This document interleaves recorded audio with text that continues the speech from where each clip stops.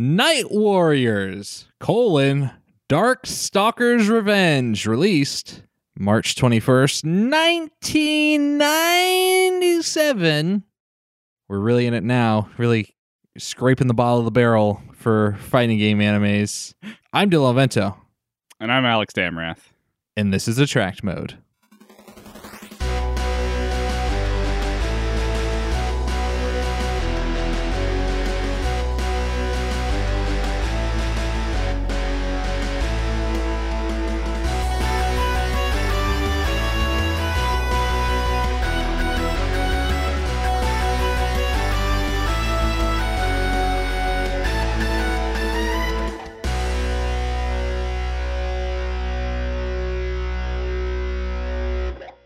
Darkstalkers, Alex. Also, welcome back, Alex. Let's start there. Hi.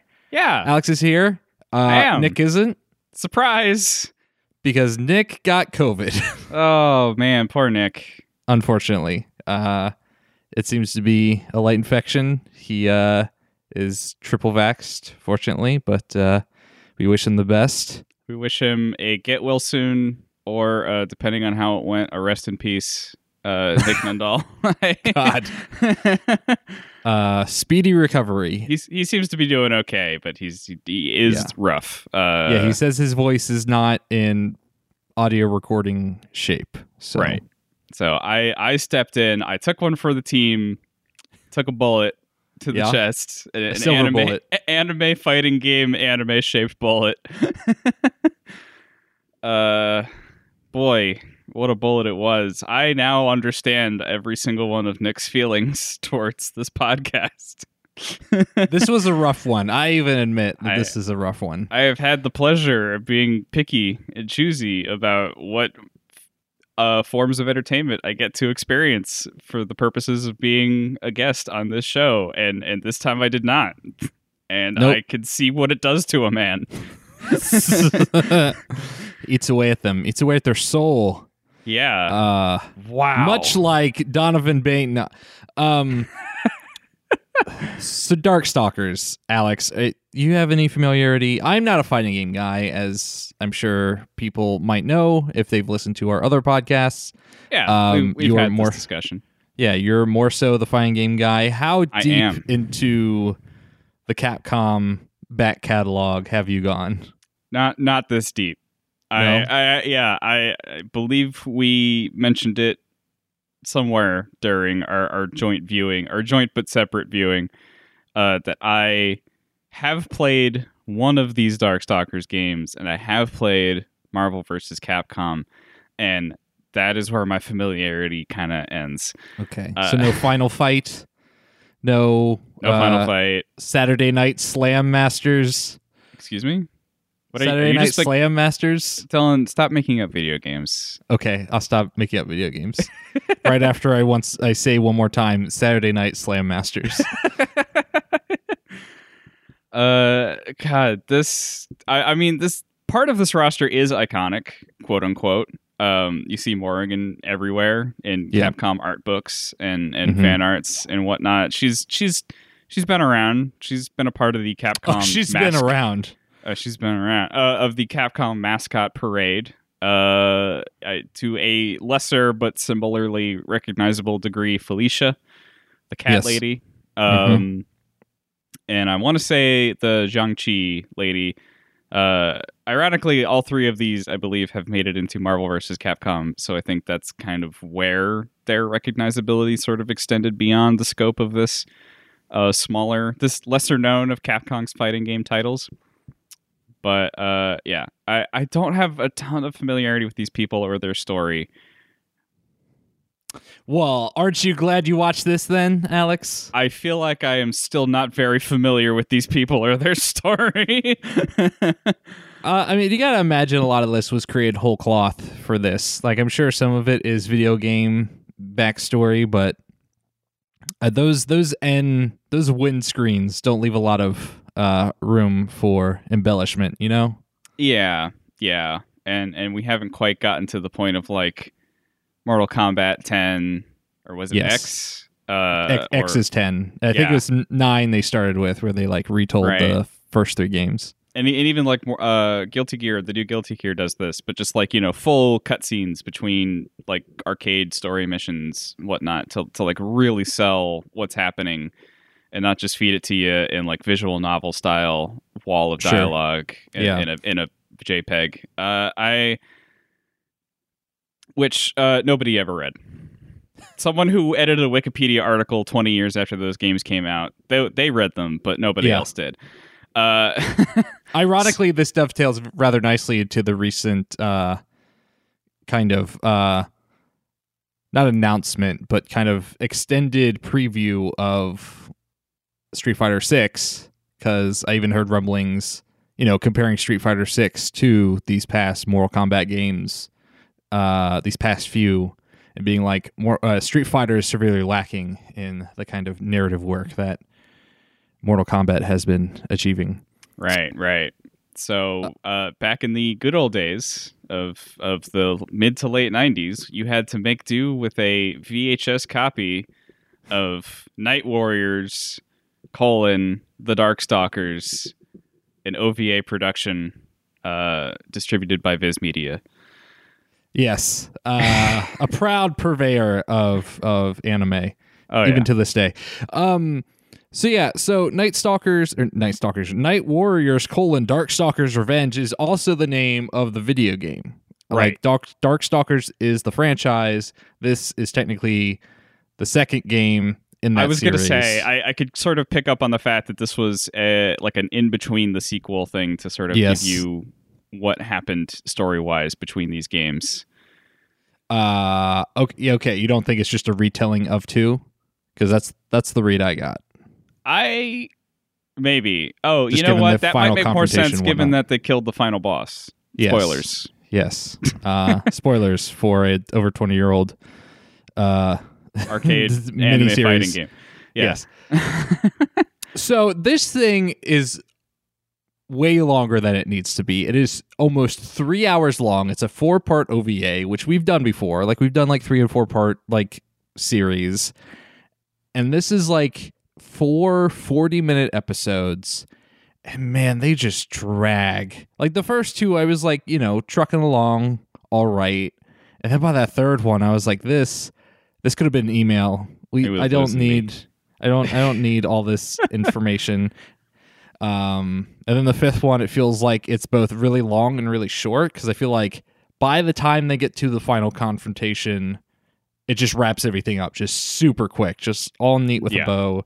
And like all of these kind of... It feels like half the things that happened didn't need to happen. Right. And they like set up all these side plots that never resolve. I guess they will be in Darkstalkers 3? I guess. How many Darkstalkers did they make? I definitely more than 2. Okay. So because it's so long, and we don't want to make this a goddamn 4-hour podcast, like we will be kind of cherry picking how what we cover. There's a lot of ridiculousness. Obviously, it's a fucking fighting game anime, so that's kind of inevitable. Mm-hmm. And it's we just got to go into it. Right. I want to before we do, I do want to say one quick thing. I have a question for you, only because this has never come up before, but I assume that you have to have some passing familiarity doing this podcast as long as you have. You know what an OVA is, right? Yeah. Okay. Yeah, I know it's not a movie. I know an OVA is like an original video animation is what it's called, and it's usually like a multi-part like animated thing. I was aiming toward it like being what we would sort of call in the West a pilot. Okay. Yeah. Of just like, if this were to be a series, here is all of the things we could accomplish. Here is the characters, the bombastic action, the nudity. All the hits. Yeah, like an OVA is to anime what a pilot is to like a sitcom. It's a big bombastic like let's pull out all the stops and try and make sure that we show off our greatest strengths that we could have in a series like this. And so this does play the hits. This doesn't feel like a pilot in the sense that like okay, Right, now we have it's over more very we can quickly. do. Yeah, it's like they tell the whole story. Mhm. So sometimes OVAs do that, and sometimes they don't. But a lot of the time, they are meant to be like Jumping off points. right. Can we pitch this to studios or production companies and see if they'll pick it up as a full thing? Interesting. I don't think this was one of those cases, like you say. But yeah, I would also say none of the video game ones that we've seen, none of the video game OVAs seem like pitches. Well, maybe the Fire Emblem one. The Fire Emblem one definitely is like an intro, but that is one of like a dozen or so that we've seen, maybe less. And yeah, I would think that the video game ones maybe have less of a chance and therefore aren't trying to. But yeah, you never know. But yeah, someone at Capcom really was hoping for a full-fledged Darkstalkers series. Sure, to save it, but. That's why we include them, because they tell a complete arc. They are not a TV show. Like, it's why we cover them in the podcast and not, the Castlevania anime or, the Witcher show or the Mario Brothers Super Show, because those are just too long. Also, I think Hard Drive already did a Mario Brothers Super Show watch along podcast, so that's pretty good. It does mean that we're never going to be doing the Mortal Kombat cartoon, and that makes me sad. What a shame. What a shame. Oh well. All right, so let's get into this. Darkstalkers, Universe of Darkstalkers. This, like I said, this is a 4-part OVA. Darkstalkers does not care what time is. It does not give a shit what year it is. It is like all of the years. It is a time nexus. It's where all points, past, future, and present meet. Because in the course of this series, I saw knights. Medieval knights. I saw French musketeers. I saw got a medieval castle in the middle of modern day London, just sitting in the Thames. Was with zeppelins and like steam trains. There's like horse and buggies right next to like early 20th century motor cars. And it switches like cultural influences. Like at some point, it feels like, peasant England, like something out of my Monty Python, and then the next second it is like Chinese dynasty, which we concluded was a flashback. Sure, but it's still it was like the one time that we were like, okay, we're pretty sure this one's a flashback. Right, but like it's a flashback, but also like they show parts of that area in present day, and it's still heavily Asian inspired. Right. Yeah. So there's no sense of like relativism in locale or anything. It's all over the place. There's like a central city, but they never give it a name, so it never has like this sense of presence in the story, but they keep going back to it. But then they'll cut to other places. I had just assumed it was London because we've got a zombie punk rocker with a guitar that has like the Union Jack on it. Or no, he's got like a patch on his pants. Yeah, his pants have the Union Jack on it. Yeah. They never clarify where he is. I don't think he's in the main city. No, I guess not. Well, okay. Yeah, maybe. Because I don't know, like Felicia's with him at one point, or Felicity. Yeah. And then like she's not for like the rest of this. It's Felicia. It is Felicia? Okay, cool. I suddenly caught myself like, oh no. What if it's been Felicity this whole time? She's with him, and then she isn't. Yes. And she travels a lot because she has like a personal train, or like is part of like a traveling circus, I think. Or she's some sort of performer, so she gets to move around a lot. It's all confusing. If you're a fan of Night Stalkers, you know who these characters are. If you're not, we'll get into them. All right, so the big kind of setup in the first part is, so they kind of go into what Darkstalkers are, because Darkstalkers are like an entity, like a classification within this universe. They're monster people, right? Yes. Okay, I want to make sure I got that right, because we got zombie guy, cat girl, vampire guy, succubus lady. You got a mummy. You got a Frankenstein's monster. Right. You got a creature of the Black Lagoon. This is the Dark Universe. Finally, right. Universal's own. Universal wishes this was the Dark Universe. It's had more than one media property. So the Dark, they're interchangeably called Dark Stalkers or Dark Ones or Dark Creatures, but the politically correct term is Dark Stalkers. Is Dark Stalkers, according to hands down the best line in the whole thing. The zombie character, what's Lord his Raptor. name? Lord Raptor. I looked it up because I was like, "Who is this guy? He is great." I wish his name was better. I feel like his name doesn't sell. I don't think any of their character. names really sell him. I guess not. But like, yeah, he's Lord Raptor. Yes. But the main conflict in this first episode is, so they set up who the Dark Stalkers are, and that like the general public don't trust Dark Stalkers. They kind of have this kind of monster, classic monster movie, like we'll hunt and kill the Dark Stalkers. They bring nothing but like, pain and woe wherever they go. There's literally a scene where Lord Raptor and Felicia fight against Catholicism. Yes, yes, both literally and figuratively. They propose the question: what if Catholics had flamethrowers? How would that shake out? The answer is not well for the Catholics. Turns out, apparently.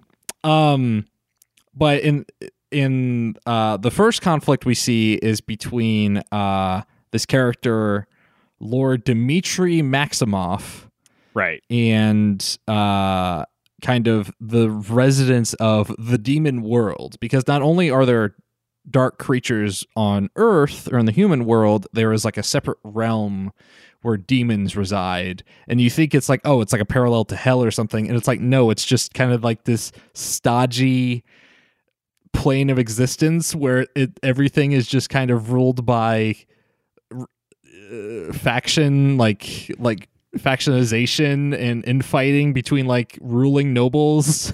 It's just this really weird depiction. But apparently, I assume this happened in the first game, that the rest of the demon world banded together and banished Dmitry, who is, I guess, best described as a vampire, though they never really give him kind of a classification, but he's clearly a vampire because like the first he bites thing, the neck and sucks blood a few times. He probably sleeps in a coffin. He does. Yeah, he hits all the marks. Yeah. They banish him and his castle out of the demon world. They literally like split off his castle and like the floating rock it resides on. They just cleave it from that plane, and then it falls to Earth and just falls to the middle of the main city that the story takes place in. And so in the middle of the city, there's just like a giant stalagmite piercing the middle of the town with a castle residing upon it. And everyone's just cool with this. I mean, they're not. Okay, they're not. But they can't what are they do going to do? About it. And they describe Dmitry as the most powerful creature, like on Earth. I want to say he was probably the final boss of the last game. That just makes sense to say, even if I don't know for sure. And now they probably made him a playable character. Your M. Bison type, if you will. So his goal is to return to the demon world, and reclaim it and be its take over it as its ruler, usurp the nobles that reside there. So he shoots guns at the sky. He does. Literally knocks on heaven's door. Yep. Mm-hmm. And man, what emerges from heaven itself, but Morrigan, who has a last name, I'm sure. Yeah, she's of house blah blah blah, and it doesn't matter. She's of demon nobility, and it is here to answer his call with fists and kicks and other various forms of attack. They have a battle on top of a Zeppelin. I was about to say Led Zeppelin, because I feel like this, like most fighting games from this anime fighting games from this era, probably had like a lot of rock and roll influence going on. I mean, Lord Raptor alone is, right. Yeah. Yeah. So they fight on the Zeppelin, and they're going at it, duking it out. And then just in the middle of this fight, a bunch of shit happens. Like people, like the nobles from the spirit world or the demon world. I keep calling it the spirit world because it heavily reminds me of the Avatar spirit world. The people from the demon world are like riding hot air balloons and dragons and shit, like these Chinese style dragons that are like slithering through the air. What a dichotomy! Frankly, like what kind of demon do you have to be get stuck with the hot air balloon? Yeah, there's a pecking order. You see. Yeah. I thought you meant more so a dichotomy going back to like the art directors of this game could not decide a theme to save their lives. Oh no, that makes sense. Given the nature of this entire game, given the nature of all anime fighting games, the theme is there is no theme. Sure, they're based. That's been it since time immemorial. The fight is then interrupted by a new challenger. What? Robots. What if we added robots to the mix here? And I'm going to start this rant now because I can. But I caught several moments during this where, in dialogue, the spoken word of this film, these OVAs, they do call the robots Dogu, which is design-wise what these things are. They resemble what are traditionally called dogu, or ancient prehistoric Japanese carvings of people. If you search dogu, D-O-G-U, on Google, you will see things that look a lot like these robots. And then in the subtitles for this OVA, they are referred to as Huitzil, which is a Mexican, like Mesoamerican term from like ancient, Aztec or Mayan folklore. Sure. And that was getting me very frustrated. Because at first I was like, okay, so clearly they were meant to be called Dogu because that's what they resemble and that's what the Japanese characters are saying in Japanese. Why did we go with Huitzil? And then, at the end of this, they show that, the robots are all emerging from, ancient Mayan temples. I'm like, I don't know what to believe. Yeah, it's so weird what is happening. It just adds, another layer of, needless confusion. It's like, what if they were ancient robots created by some pre-existing power to watch over the Earth? And, like you said, they look like these statues from Japan, but they resided in Latin America for some reason. They come from Latin America, actually. Okay, sure, fine, whatever. Darkstalkers, Night Warriors, whatever you are. God damn it! It's interesting that there's a inspiration, a clear inspiration here, because if you were to look at these robots, you could also. I saw a lot of parallels between this and the Ancient Guardians in Breath of the Wild. And those designs, and so I guess they share this same inspiration of these. There's a Pokemon that resembles it, like Golurk, I think. Like the Dogu have appeared in a lot of Japanese media because they are very intrinsically tied to Japanese culture. There's an enemy type in Okami that looks exactly like them. So got it. So the Huitzil, as they are referred to in the subtitles, just intercede in this battle and seem to be trying to take out all of the Darkstalkers at the same time. And that's kind of just ends the battle there. Right. It just kind of breaks it up. They have found a new common enemy. Yeah. But they fight them for a little bit and then stop. Right. And then Morrigan goes back to the demon world and Dimitri goes back to his castle, and that just kind of ends the conflict. It's like, well, I guess we're done now. Yeah, it's like, well, we got 3 more episodes, so we have to focus on other stuff. Yeah, let's bide our time. We'll come back and fight later. There's speaking of other stuff, let's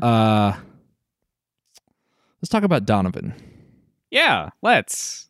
This kind of crosses over both the first and second episode, so we'll just kind of mix it up here. Yeah. We don't even have to differentiate when episodes happen. This just all of this blurs together like a big mess in a pot. So Donovan Bane is his name. looks like a monk, like a Buddhist monk. He is a Buddhist monk if a Buddhist monk were a JoJo's Bizarre Adventure character. Yes, he's got very big earlobes. He is a man filled with conflict, rife with it. And also filled with blood. Filled with blood. Two different kinds, apparently. That keeps getting out of his body, despite his best effort. He is a man infected with the demon blood. So very Tekken-esque there. And he's basically filled with internal conflict, and he kind of wanders the earth. They say his name probably 3 times in this. They mostly refer to him, and he refers to himself as a vampire hunter. And apparently the name of Darkstalkers in Japan is just called Vampire. So I think it more closely ties to that. But yes, he is a vampire hunter in the loosest sense of the word. And he just kind of walks the earth finding Darkstalkers to kill, because he has to kill his own kind, because he hates himself. He hates this, despises his own blood, his duality, this man and demon. He will never rest, and his internal conflict is so thickly laid on this OVA, and it's so boring. It's not a compelling plot thread at all. I do have to stress for those out there who are familiar, when I say this man is a JoJo character, it is shocking just how much of a JoJo character he does. The poses. He is constantly in weird poses. He is always waxing poetic. He's also like the only character with that kind of facial structure that they give JoJo's characters, like the extremely sharp, rigid nose, cheekbones, and like pointed jaw. He is astoundingly out of place amidst the rest of these character designs, and I desperately want to know how much of it was intentional. I am sure it has to be, but like I want more context to this. Yeah, he also has a sword. He has a giant sword that most of the time just does the job of attacking things by itself. Like, he probably holds the sword. Like, I assume he's controlling it. Yeah, he's telekinetically controlling it, I'm sure, but it's wild that, like, why does the sword even have a handle? It could just be a handleless blade, and it would still do the job it needs to do, because he just flings it at things and it just boomerangs around. So he kind of first shows up on the scene when a small village, kind of this mostly made up of just a church, is visited upon by a group of traveling kind of nomads seeking asylum. I think they are escaping. I think they said something. I think they're escaping their home that was attacked by Darkstalkers. Right. And there's some kind of ill omen about a girl they're carrying. Yes. Being the reason that they keep getting attacked. And they find out that the girl is herself a Darkstalker, or at the very least has supernatural powers, and the superstitious village people just jump to that conclusion and determine that she must be eliminated. And basically the entire town goes crazy. Right. They take their 20th century motor trucks and fill them with flammable material and ram it into the church to blow it up. The best plan possible. Just light some hay on fire in the back of your truck and drive into a church. And then they all start freaking out. It's like, look what she's done. She's ruining everything. It's like, you all did this. She did nothing. Like, start this off by saying she's like minding her own business on the footsteps, on the steps to like a church. And a child, having recently robbed this caravan, walks up to her with a musket, points it at her, and was like, "You're not going to tell anyone about this, right?" And this child, like her whole character is that she is shy and depressed, because bad things keep happening to her, and I guess she's probably lost her family because bad things keep happening to her. So she just doesn't say anything. She's quiet. She doesn't want to like take in the world right now. She just wants her doll. And this little asshole who can't be more than like 10 has already started his day by stealing a musket, is now pointing it at a small girl, then just like grabs her doll, throws it into the mud, and is like, you pay attention to me when I'm threatening your life. And she like goes, grabs the doll, or does something to like freak them out, I think. Maybe like telekinetically grabs it. I forget. She grabs it, and the child holding the musket trips, and so the gun goes off. Okay, that's what happens. And she puts up a force field that catches the bullet and kind of dissolves it.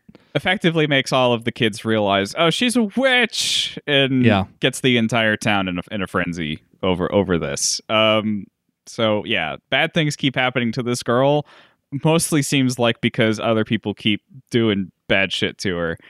It's wild because they keep repeating the idea that regular humans are superstitious and distrustful, or most of them are distrustful of Darkstalkers, and will like weed them out when they feel the need to. But that never really comes to anything. Like, it's not like the Darkstalkers save the day and then all the townspeople are like, "Oh, we trust you now," or anything like that. It's just it's an interesting piece of world building that never amounts to anything. Right. And also, if this is anything to go by, the Darkstalkers versus humans score is currently like 10-0. Like, you've done nothing to these monsters, and they keep murdering you by the dozen. I don't see any reason to continue this crusade. And car bombing this church really isn't, improving your metrics at all. Accomplished very little. in the grand scheme of things, net negative for you. Yeah. So the townspeople start freaking out, and they like torch this town, even though they live there, and they're all just kind of driven mad by superstition. And then the priest of the church, who first offered this little girl and the people she came with asylum, decides like, I have to kill this girl. I have to kill this girl. I have to kill this girl. I can't kill this girl. And he like throws the sword down that he's going to stab her with. And then Donovan shows up kind of from out of the mists, and he's like, I know what to do. And he takes his giant oversized fucking Final Fantasy sword and just swings it at the girl and chops the head off her doll, and she gets mad. And he's some like, bullshit about trying to get her to feel emotion, right? Yeah, he's like, she's emotionless. Look at her dead eyes. I will make her think. I will fuck up her toy. I will make her feel, and together we will heal as we travel across this land. And it's very bizarre, very anime, right? Not just so much saying and not showing. So much like, I'm going to do one action and then I'm going to spend 5 minutes explaining why this was the right action to do. Right. So Donovan and the little girl, whose name is Anita, they team up and they kind of wander around together. And Donovan continues to take bounties to defeat other Darkstalkers. Meanwhile, we're introduced to another pair of characters. You might need to help me on these pronunciations, Alex. Something. Oh God, I'll look it up now. It's Hsien Ko. So Sen Ko. I think it's Shin. Oh my God, hang on. Just give me a second. Okay. I will get it. Mess this up. I'm gonna hold it against you forever. I think it's Shinko. Even if the H is beforehand? Maybe. Like, because like it's called like the Hisuian region, right? In the new Pokemon. The Shinko. It might be. You might be right. Okay. We're gonna go with Hisenko. There's literally like no like pronunciation guide here. We're gonna go with that. Apparently, in Japan, she was called Lele, so Yes, that much would have been easier. Thanks, American localization team. Okay, we're gonna go with Hisenko for now. Sure. If And her we are sister. terribly off the mark, please let us know. Yes, and her sister Mei Ling. They Also are much easier. They are two kind of bounty hunters, hunters of the Dark Ones too. Darkstalkers, please. Part of Excuse like me, a Darkstalkers faction that is trying to prove to humans that they are worthwhile to keep around by killing other people in their faction. Well, yeah. Killing bad monsters, essentially. Well, that's the thing, right? Like, they use Darkstalkers as a general term for basically, like, demons and evil creatures. Like, at some point, like, these two, like, fight giant spiders that are, like, clearly killing people. Yeah. But also, Darkstalkers is a term used to describe, like, these specific characters. You know what I mean? Like, it's confusing that they apply to both because, like, you want to think like, oh, all Darkstalkers are like, sentient sapient beings that like you can't just go around murdering them. And yeah, these spiders were also, but they were going to eat like a couple of people. So, well, they already killed them in that scene, so they might as well just let them they? at that point. Yeah, they just straight up they eviscerated. got there just in time. No, they fucking murdered all those people. Oh no. Okay, well, better luck next time, Shinko and Mei Ling. So Mei Ling and Hisenko, they're sisters. Their weird gimmick is that Hisenko is a vampire. Right. She like turned into a vampire because we see flashbacks where she's not a vampire. So at some point she succumbs to vampirism. And then Mei Ling's thing is she can turn into a piece of paper? Right. What? I don't know. This is like the Wonder Twins where one of them can transform into anything and the other one can just turn into water. Shape of a piece of paper. Like one of them got real screwed out of this. I want to say there's reason to this. I just don't know what it is. She turns into the paper and then she always attaches herself to like the front of the other sister's hat. In Chinese folklore, Shang-Chi are like often depicted with this piece of paper on their forehead, supposedly a talisman to like keep them under control. And so I wonder what exactly determined that her sister needs to be this piece of paper, but like, I guess it just completes the look for the most part. Yeah, it's all about the fit. Yeah. So it's confusing. They're basically fighting, they're basically rival bounty hunters, right? Like they are. Mm-hmm. This is your Boba Fett to your. Give me another bounty hunter that's in that scene. Your IG-88 or Bosk or Bosk. Thank you. That's the one I was thinking. Bosk is good. Who's the guy? There's the guy wrapped in toilet paper. And they so they are basically like going up against Donovan and Anita for like the same bounties.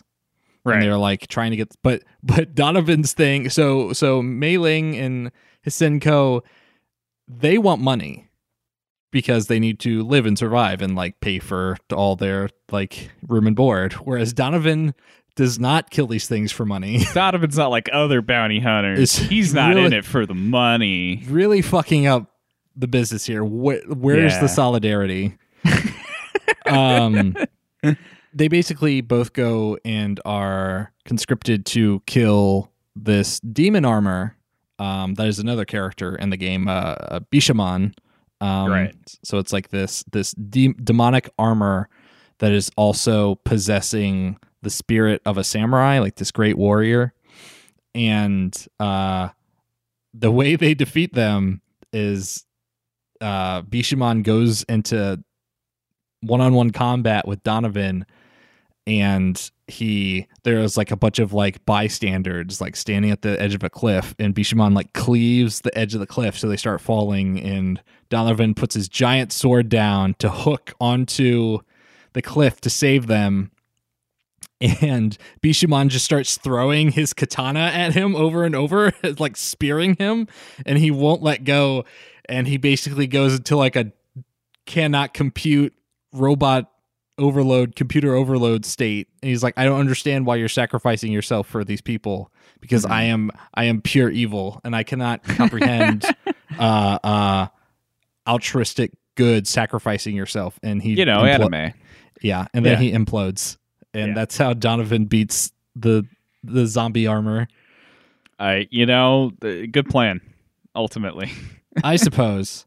That's kind of like a side plot that happens. I honestly had completely forgotten about this bit. That shows you just how important it was to the whole story. I understand at some point here we learned that Anita heals, or at least is a part of a healing process to bring Donovan back. Which you have to wonder if Donovan's strategy for the most part up to this point has seemingly involved getting stabbed a lot. Yep.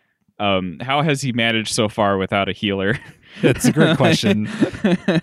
He loses like 90% of his blood multiple times through the course of this OVA, which is impressive. But his unconscious body is stumbled upon by Mei Ling and Hassan Ko, and they beg Anita to help, and she reluctantly helps, even though she shows no emotion. Right. No emotion behind the eyes. No emotion. Completely shut off to that part of the world. But yeah, she taps into some latent healing ability. Yes. And does bring him back. They then okay. So we got to briefly talk about so we've established that the robots, the Hootzils, they have a base of operations in a Mayan temple, and they also might be controlled by this fire demon. Fire alien. Oh, excuse me, because he comes from space. Yes, well, if we're going to talk about how he comes from space, I'm just going to go ahead and say this line that he says near the end of the miniseries. I was born in space, and eventually I became a being of psychic energy ambition. So that's all you need to know. That sums it up, Yeah. That explains everything. That's his whole motivation. Oh my god. This is like the big bad. I understand to be the final boss of Darkstalkers 2, the Night Warriors. Or Night Warriors 2, the Darkstalkers, whatever. Revenge of the Night Warriors stalking the night. Right. Dark. So this OVA is like, here he is. This is the guy. This is the common enemy that will band you all together. You Avengers of anime fighting games, you. Uh-huh. And yeah, there seems to be some revelation that he's been controlling the Hootzils.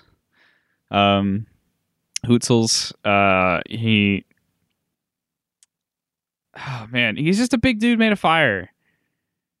He's not all that interesting. He comes to Earth and he wants to kick ass because he wants to rule the universe. Yeah, and he first appears, the first time they show him, he is like the size of the planet, and he's just kind of striding the side of the globe. He's like Galactus, and it's like, okay, if you want to be sure, the baddest motherfucker, like, why shrink down to the size of a person? You could just... It's the principle of the thing, Dylan. I suppose. What's he got to prove if he can't beat people in hand-to-hand combat on the planet itself? I guess it's dumb. But yeah, it makes it seem like he controls or owns the robots. But later on, it makes it look like the robots have an alternative master and serve a different purpose. It's very confusing, but the Hootzils whole, and every time I say their name, it feels like I'm saying it wrong, but their whole... Very sorry for anyone who knows how this is pronounced, the Hootzils. The Hootzils and the Blowfish. Their whole thing is that they basically they cause Armageddon, right?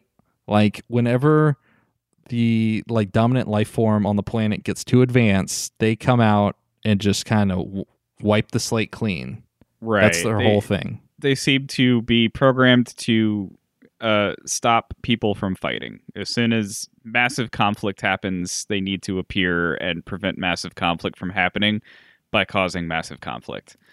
Exactly. It makes total sense. Makes sense to me. It makes sense to Pyron, I guess. So that's that guy's deal. Speaking of nonsense scenes, we get treated to a bit of Felicia's story, which involves a werewolf character that hasn't appeared before this point.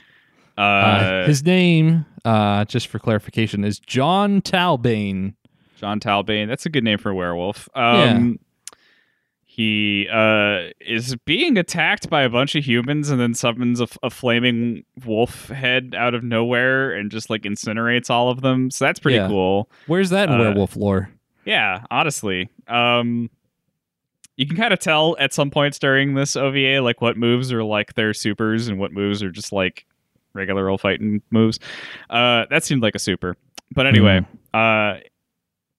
Felicia has some kind of story, and it all seems to be like bad things happening to her, attacked by the robots, escapes the robots with the help of some kind of doctor, captured by humans, and this entire time all of her dialogue is like, and this is why I love humans. Because they captured me and threw me in jail. They and then, always like, the doctor, deserve a like, second chance. Yeah, and then like the doctor like put a flower through her jail cell, which I don't know what that was supposed to be or do, but I think that was supposed to indicate that there was going to be a jailbreak happening because like in an earlier scene when she woke up in the hospital, the doctor was like, "The children of the town have been bringing you flowers every day while you've been unconscious." Okay, gotcha. They love your performances because again, she's like a traveling circus performer. The kids are definitely going for the circus performance and not the fact that she wears like band-aids on her titties and that's it. An all ages performance tonight. Welcome, Felicia the Catwoman. Meow. Wow. So yeah, like the flowers get dropped through her jail cell bars, and she's like, "This is why I love humans, because they're always dropping flowers between my jail cell bars." Is that a euphemism for something? I don't know. It's a euphemism for dropping flowers between jail cell bars, Dylan. Obviously.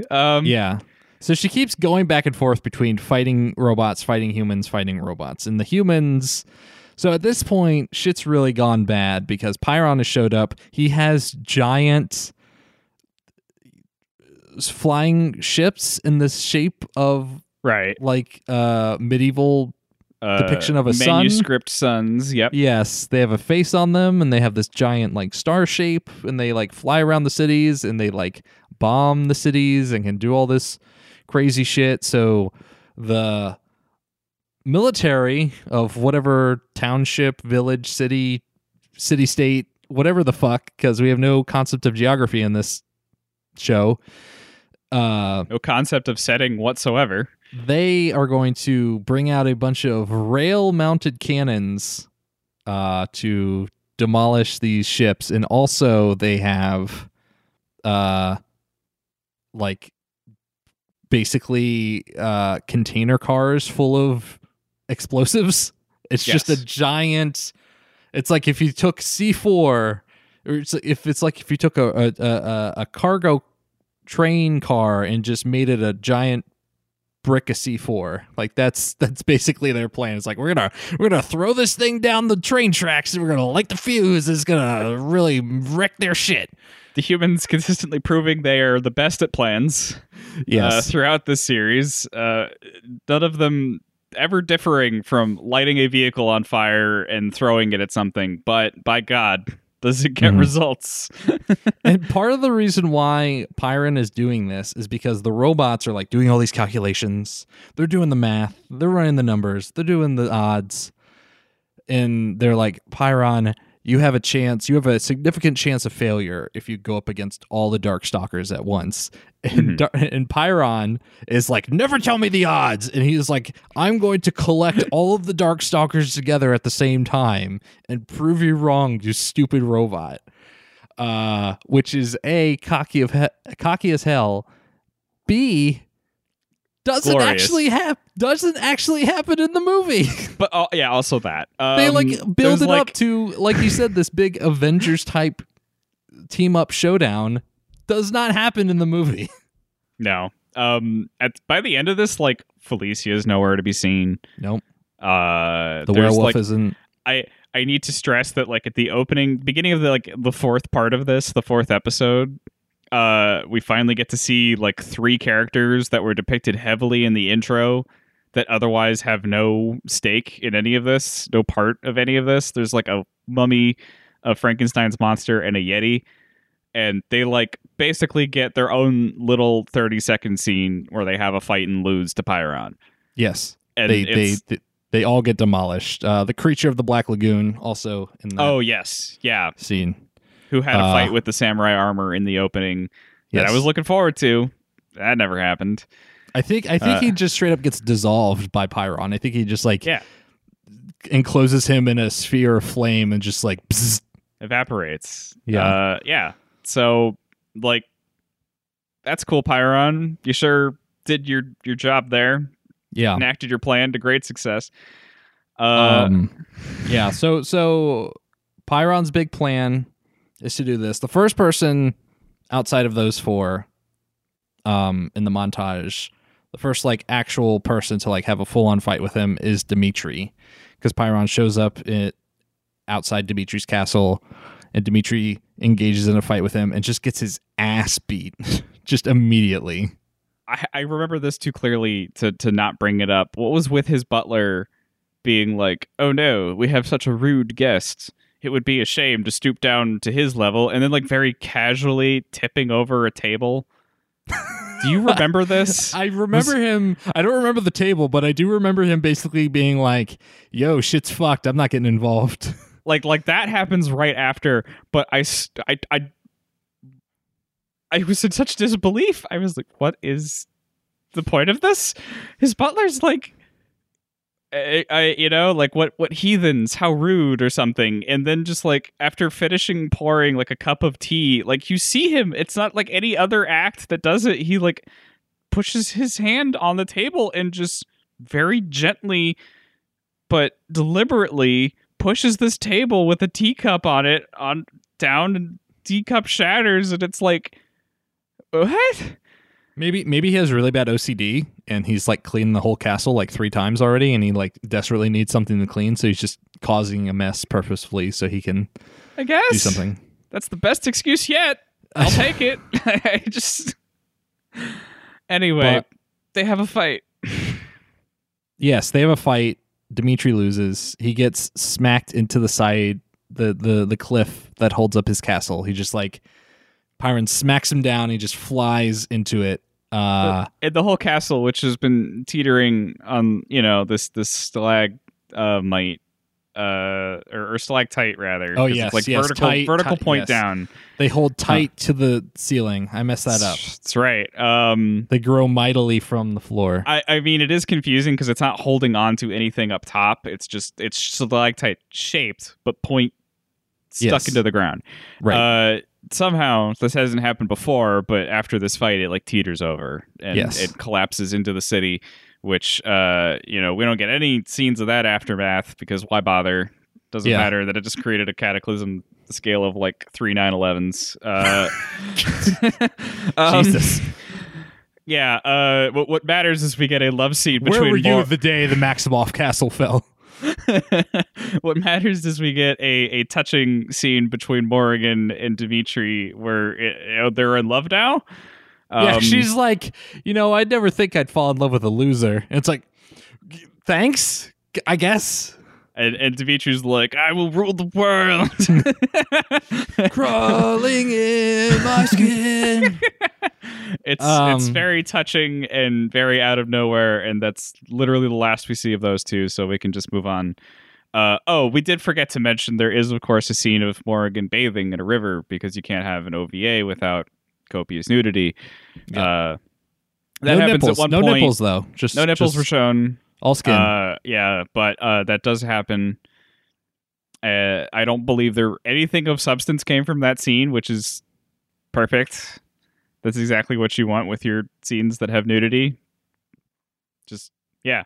It was cool. It was fine. They did it. They said, look, Morrigan's boobs. Something that could be easily edited out if you need to release it on television, have it be that's a age fair appropriate. Point. Yeah. It was a stipulation of Viz Media. All right. Well, we have to talk about the spaceships that show up in the middle of this final fight for no reason. And the guy in them who is definitely not Dr. Robotnik. Yeah, just heavily inspired by Dr. Robotnik. In fairness, he doesn't have the body shape. He's Dr. Wily wearing a Dr. Robotnik outfit. Yes, with a red I flight think it's suit. a good way to put it. Who are these guys? What's their deal? The robots, fine. Okay, ancient civilization made. They look ancient civilization-y enough. I can suspend my disbelief there. Nothing else in this story has prepared me for these spaceships that look way out of like Gundam. Yes. It's okay, fine. Well, they're again like these Starburst style spaceships, but they're like very sleek and like there's like a big ocular center that's like the compartment that the cockpit for the scientists. They shoot lasers? What? Yeah. What? And they're like, we prove through science that God exists and that the light is good and we must defeat all of the dark. It's what? They're like, we're going to use these spaceships to defeat the Darkstalkers and save humanity. And what? It's just so much, man. Like, we've already got Pyron. We've got our Thanos. We don't need whatever the hell this is too. It doesn't, especially for how last minute it comes in and how utterly inconsequential it is. This guy gets to sit on a ship and wax poetic about the nature of good versus evil for like 5 whole minutes, and then later he dies. Yes, having accomplished nothing. Yes, he dies because the big other ship, the Pyron ship, the sun ship, the ones that look like medieval manuscript suns. Yeah, it just like shoots a giant laser beam and destroys them, and they're like, God, why have you abandoned us? It's like, what? Who are you? What is your purpose? Why are you here? Were you in the game? Can I play as Dr. Wily and Dr. Eggman? I don't think you can play as Dr. Wily Robotnik in the games. It's what was his deal? It's bad. This was Capcom being like look what Capcom do that Seg don't. Or something. Sorry, you can edit that out. It's dumb. It's very so dumb. All right, so final confrontation. Who we got? There's an arena somewhere. It looks like the Greek Colosseum. Yes, it looks just like the Roman Colosseum. Roman Colosseum, sure. It's in one corner we have Donovan, Anita, Mei Ling, and Hussein Ko. On the other side, we have Pyron. Also, at this point, the Hootzils have turned on Pyron. They've determined that Pyron is the biggest threat to the planet because the robots are very environmentalist, right? And they have determined that he needs to be defeated. So Pyron just immediately goes around and destroys all the robots that are in the vicinity. There's also a giant one of them that stomps which we missed, like emerging from the giant, from like the Mayan temples being built and all. Yes, the ziggurat just like kind of floats apart, and this giant mech comes out and gets assembled. Yeah, I like a good anime mech assembling scene. It does deliver. And then, but this mech basically fights Pyron for 2 minutes and gets its ass handed to it. It's he gets flown up into space. Like Superman style, he like grabs the mech and flies it up literally into space. like Iron Giant style. Yeah. and then crashes him back down to Earth, where the big Weasel has a moment to wax poetic about the nature of its purpose in life and human conflict and the eternal struggle. Everyone gets a monologue. You get a monologue. You get a monologue. You get a monologue. Then it's anime, baby. Then Donovan gets his chance to go up against Pyron. And we mentioned like it's Pyron in one corner and Donovan, Anita, the two sisters, Shinko, Mei-Ling in like one corner. It's really just Donovan and like the other three in the bleachers go and like cheering for him. Yeah. Donovan gets stabbed 13 times in the chest. Yes. At once. He loses so much blood. His favorite pastime, bleeding out. We get a flashback of Donovan sitting on swords, losing blood. So I think this is kind of cool because this is very much a Buddhist monk kind of thing. Like there's definitely traditions of monks like in monasteries being held aloft just by spear points as like proof of their willpower and meditation. Right. So that was cool. I was like, okay, there's like a little bit. You did some research here, Capcom. And he's like talking about how he's going to kill humanity. Well, he wants to. He has to keep the dark demon blood in his veins at bay because he wants to kill humanity. And he apparently has like a mentor figure who is like this elderly guru monk that we've never seen before. So great to get that introduced in the last 5 minutes of the show. Of course. And this monk, I want to mention, like has sort of monstery figures on him. And so do like the kids the monk is hanging out with. So it's like clear that he's from some kind of village of lepers or something similar who have had similar monster blood transfusions, but he's come out the most unscathed. He literally only has like one pupil that's wrong occasionally. Like we call him wrong pupil, so we cast him out. And he's the one who's currently sitting on swords, like I am the most tormented. And it's just you like you look like what it's like. you look like a normal dude, man. Like you just got Billy Fuckarm over here has the most fucked up arm I've ever seen. It's got scales and spikes and shit. His arm looks like it's a Digimon. Yeah. And you're here like complaining about your pupil. And so I was disassociated at this point. I don't know what the monk mentor guy says. He says something. He's like, you have insightful. to learn to love both halves of yourself, basically. That's what he says. And then he does the JoJo's pose, and he's wearing the big monk beads. Right. And they float off of him and fly over to Donovan and wrap themselves around him. That's how Donovan gets his beads. Which basically during this flashback that we guess Donovan's having while he's bleeding out in the bleachers. He gets like knocked to the bleachers with this move that stabs him 13 times in the chest. Yeah. And it particularly graphic and I will say like visually satisfying way. They didn't hold any punches with the fact that literally like a bunch of flaming spears basically. I mean, when people get like through him, cut in half, like it's like it doesn't look away from that. Like there's just random fodder villagers that just get fucking eviscerated. There's a lot of violence in this. It gets pretty wild. It's the Dark Stalkers, baby.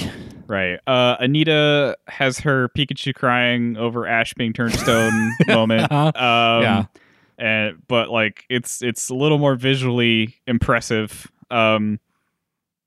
Not to say that Pikachu crying over Ash's stone body isn't, but look like at all those tears collecting together. Like that's beautiful. That's beautiful and magic. all. But Anita crying out here full on causes all of his blood to form a glowing blood tornado, of which Donovan flies out of in like a spirit avatar form. JoJo posing, surfing on his giant sword. Like the fucking Silver Surfer, he flies in the space. Through the chest of Pyron in a moment that I had to admit was kind of hype. Left a big gaping hole through this flame demon, which apparently was enough to kill him outright. And Pyron's like, I don't understand. I have the whole knowledge of the universe. And Donovan says something like, you understand the universe, but you don't know the universe. And then Pyron's like, oh, and blows up. It's beautiful, man. bring a tear to your eye. He like collapses on himself. He's straight up like black hole singularities into the gaping chest wound. It's beautiful. And then Donovan's lost in space forever. And there's like a satellite that talks to the robots and says something really, really cryptic about the nature of humanity and the eternal struggle. Well, okay. Well, let's clarify that was a joke. Donovan is not stuck in space. He descends back down to the mortals. But we have to be accurate, okay? Like the accuracy is key here. Accuracy is key. I'm trying to stress that we get this shot of the satellite like right after Pyron explodes or implodes, and that's it. Roll credits. Well, the robot is like maybe humans are not bad for the Earth. Maybe we need to find a new target. Recalculating, and it's like what bro, wait, you just watched one Buddhist monk blow up one flame demon, but I think you understand everything. But the thing about it is, like, if the robot's whole purpose, if their whole programming is to like protect the Earth from devastation, and to unite all peoples within the nations, to kill them, right? If it's like if the robots have like this environmentalist slant, right, where it's like humans are like destroying the world, so we have to like cull humans, and then they determine that that's actually not the case, wouldn't the logical thing be like, okay, then we don't need to do anything, like turn your brain off, like we're done? But they're like, no, we need someone to kill, so we gotta find somebody else. There's gotta be a reason to put this robot in a fighting game, Dylan. I suppose. Which there is. Actually, the one time I played as that robot because I was like, ooh, Dogu. I like Dogus. They're cool. I mean, it's a cool looking robot. Yeah. It's a cool robot. It's a cool robot. Wow, cool robot. This is like the one anime where you can say that and it's legit. Like that's and there's no bullet and then, like, that goes shot over goes straight into your brain. The bullet also says, wow, cool robot when it hits you. That's it. That's Darkstalkers. That, man, Jesus Christ. Is there... Go ahead. I think anime does one thing better than any other medium, and that is hype. Like, a character starts, like, getting a dramatic flashback, like, cool music starting to blare, the frame count starts climbing. This OVA hits some of those highs. And I can see, if you are a fan of the series, you enjoying this. And I guess it sells itself fine on the amount of bullshit that is to be expected from both anime and anime fighting games. But what the hell? I mean, how much can one man take? Yeah, like when you see 20 of these, they just kind of wash over you. Yeah. Yeah. Trying to find my notes here now.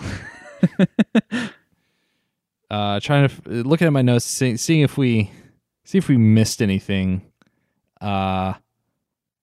important.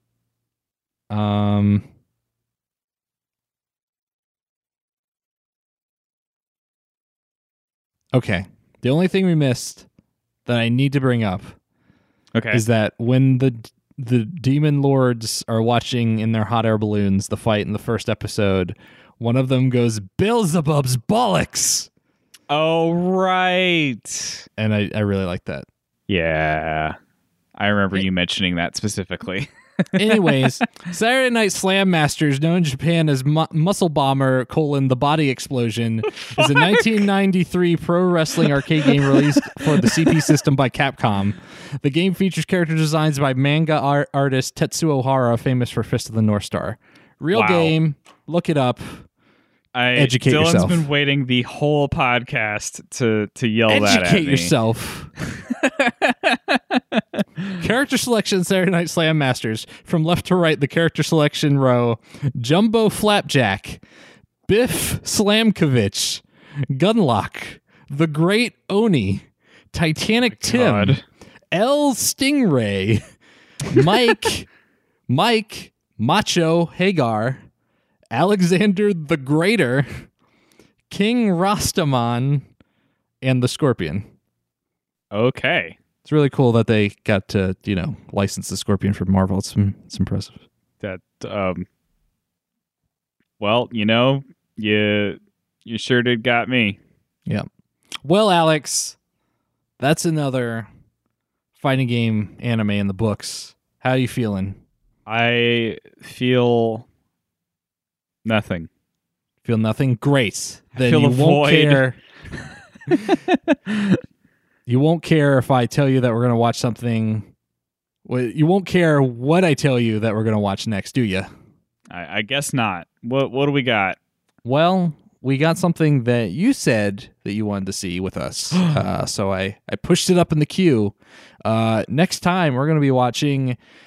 Oh, God. How do you pronounce this? Galarians? Galarians? Oh, man. I'm actually excited. I have no idea what this is. Okay. I was playing it and making a whole Twitter thread on my process through it until I stopped about halfway through.